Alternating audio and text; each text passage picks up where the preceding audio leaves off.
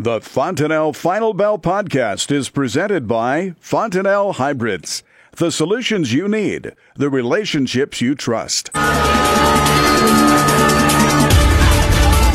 Good afternoon. Welcome to the Fontanelle Final Bell here on the Rural Radio Network. I'm Susan Littlefield. Shawn Hackett's joining with Hackett Financial Advisors. And as we take a look at the weather, we know that there's been some hit and miss showers over the last couple of days. And it kind of leads into the discussion that Shawn and I were having. And Shawn, first I wanted to kind of start there because the market, as you put it, has been really stuck in their what's going to happen with these plantings. Will it be too early to really say? But you had an interesting perspective as it may be dealing with some maybe misdiagnosis with this weather issue as they try to compare 2018's planting season to 2019's season. Yeah, well, if you recall, last year, we had a very, very, wet, cool spring, a lot of snowpack. And there was a lot of talk about how there's no way that planting could get done correctly. And so the market was bid up. We had actually a pretty nice market going up into the spring based upon that. And then, obviously the trade war didn't help to move the market down, but we ultimately got the crop in the ground for the most part in okay shape. And so I think that the memory of that has the market say, well, if it last year, we were supposed to have a problem and we didn't, why would this year be any different? And we're not going to be fooled this time. And I think it actually will be fooled, but the opposite way. And that because the one variable that we think is missing is that last year the soil saturation levels were 10 to 20%. We had very dry soils, ability to absorb all this moisture, the runoff from the snow. And while we had problems, it was manageable. This year, when we're in the 90 to 99 percentile in approximately 75% of the grain belt, we don't have that same ability to just take rain and bring it in and dry it out. And so we think that is we're miscalculating that, and we think instead of moving the market up in advance like they normally would, they're assuming all is well, and we may get to a point here in mid-May where they may realize they miscalculated, and we have to then do a more violent, move higher to recalibrate that misfiring. And so that's what we think might be going on here, and certainly would offer some opportunity for higher prices in more of a spike fashion than we would normally expect. And that's kind of what we see right now. Well, you look at this and there's been so much talk of what ifs. I mean, we hear it around the coffee cooler, shall we say, when it comes to producers wondering if they're going to get their crops in the ground. They are just starting some fertilizer work here, but we know that we're not the only ones. As you look all across the whole upper Midwest, does that put pressure on the producers in the southern part of the U.S. and even in the eastern Corn Belt to maybe have to make up for some possible losses out there? Well, I'm not sure it puts any pressure other than the idea that if others aren't going to plant, if you can plant, then you might benefit from it. If you think we're going to have 2 or 3 million less acres of corn, and you can get your corn planted in the south versus someone who's not getting it planted elsewhere, then you're liable to benefit from that. You know what I'm saying? Mm-hmm. And so it's look, we're going to make planting progress. We're going to start. Every week we're going to show more of the crops getting planted. The question will always remain: what is getting planted? How much of it is getting planted? And in what conditions is it getting planted? And we think a lot of ground will get planted, but the conditions with which the seed is put into saturated soils may look good on paper that it got into the ground, but it may not turn out that way in terms of how it develops in the kind of crop conditions that start to emanate when it starts to emerge. We may start to see that there's some actual yield problems because it didn't get into the ground in the manner that it normally does, and we think there's a lot to that may not be evident immediately, but will be evident as we get into June. You start seeing signs that all is not well with how a corn crop is supposed to look when it first comes out of emergence.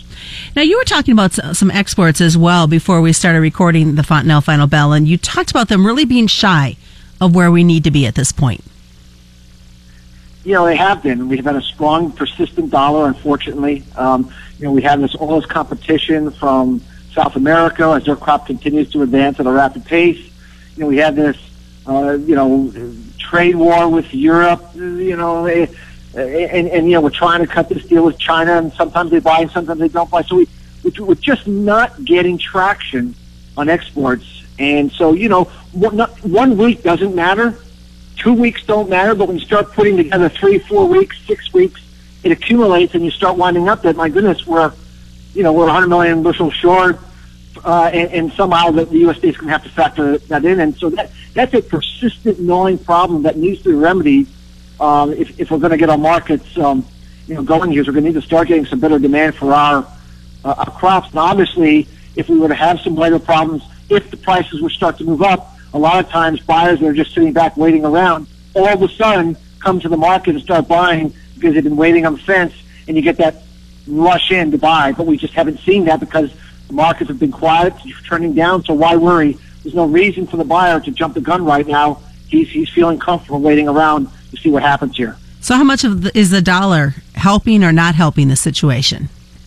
Well, it's been very strong. I mean, we keep trying to, it looks every time we try to work our way down and roll over. Then we have a 2-day run here in the last couple of days. We ran the market back up near the highs, and so it's just not helping. That kind of a strong dollar is not helpful. It's just never been good for U.S. exports. It's never been good for U.S. prices unless you have a real legitimate extreme weather event that can overcome that. It doesn't mean we won't get that, but we haven't been able to get the market to be convinced of that yet. And so the dollar, as long as it remains strong, is a problem. And so we hope that will change. But this week was not encouraging on that front, unfortunately. And the harvest pressure continuing. South America's got some good numbers coming in. Yeah, the numbers look great. We're not hearing any, of anything. We're continuing to see estimates bumping up a little bit. Everything looks pretty good. We don't see any major, problems with weather around harvest. Everything looks good there. And remember, they had a very poor, crop last year in Argentina for soybeans. The corn crop is down in both countries. So both of those production numbers year over year are up a lot. Of course, they do have to fill up the pipeline a little bit, but that still means they have some extra exportable supplies that they didn't have last year. All right, stick around. More's coming up. It's the Fontanelle Final Bell on the Rural Radio Network.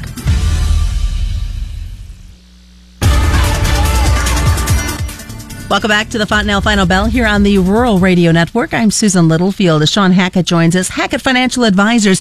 Shawn, you and I were just talking. We focused a lot on the weather here in the U.S., but you brought up a great point. We need to really keep an eye globally as to what we're seeing for this weather and how it's going to really, in the end, affect our markets.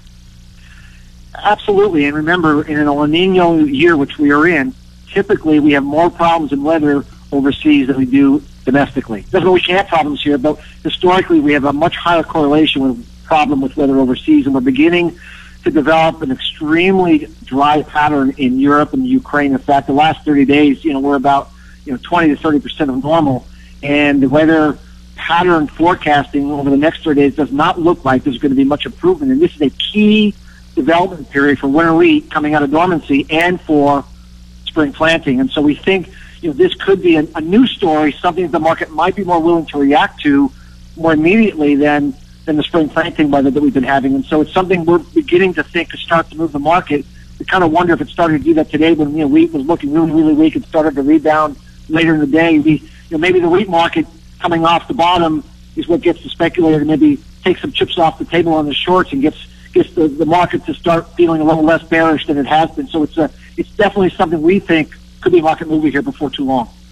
Jump over to what we're seeing on the livestock side. As always, I love it when you're on with us because we can talk about the dairy industry. And there's been a viral video that even CBS News has picked up, and that was the dairy producer talking about the issues that have been happening in the dairy industry and how it's affecting the small producer.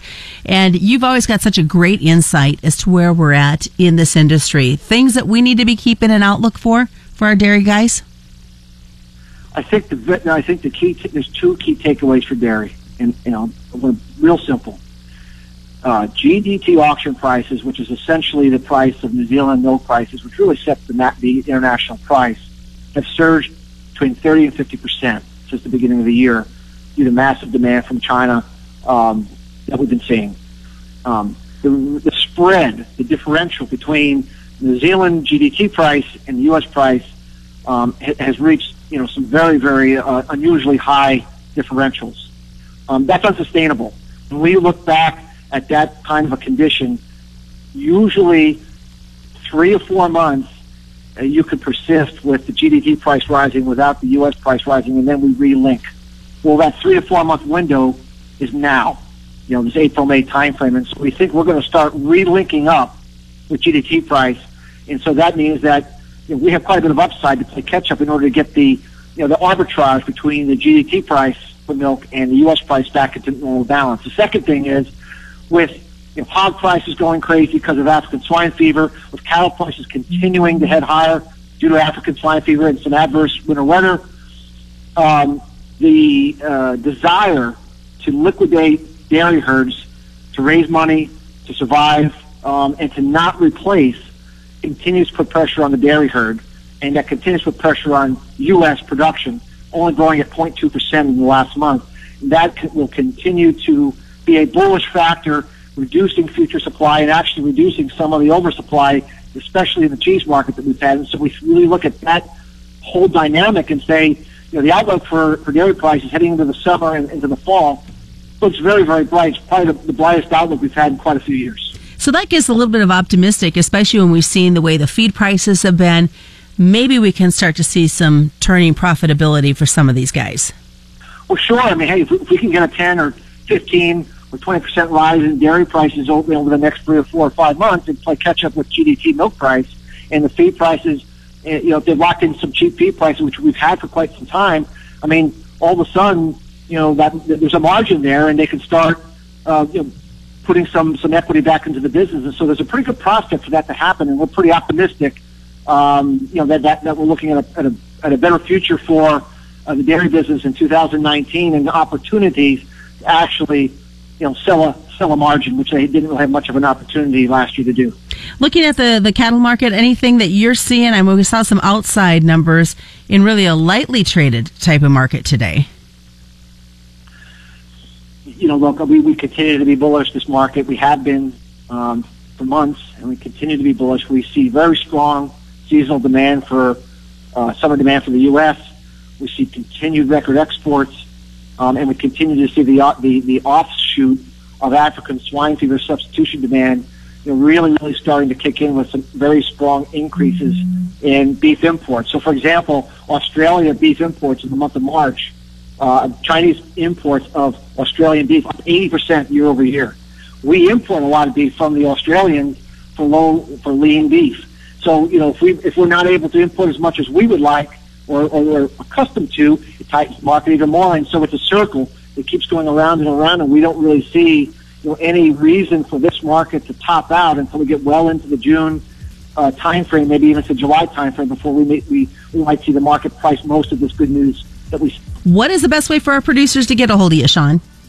Our website is Hackett, Hackett, advisors.com. Sounds good. Thanks, Shawn. That is the Fontenelle Final Bell. Thanks to Fontenelle and all the local dealers on the Rural Radio Network.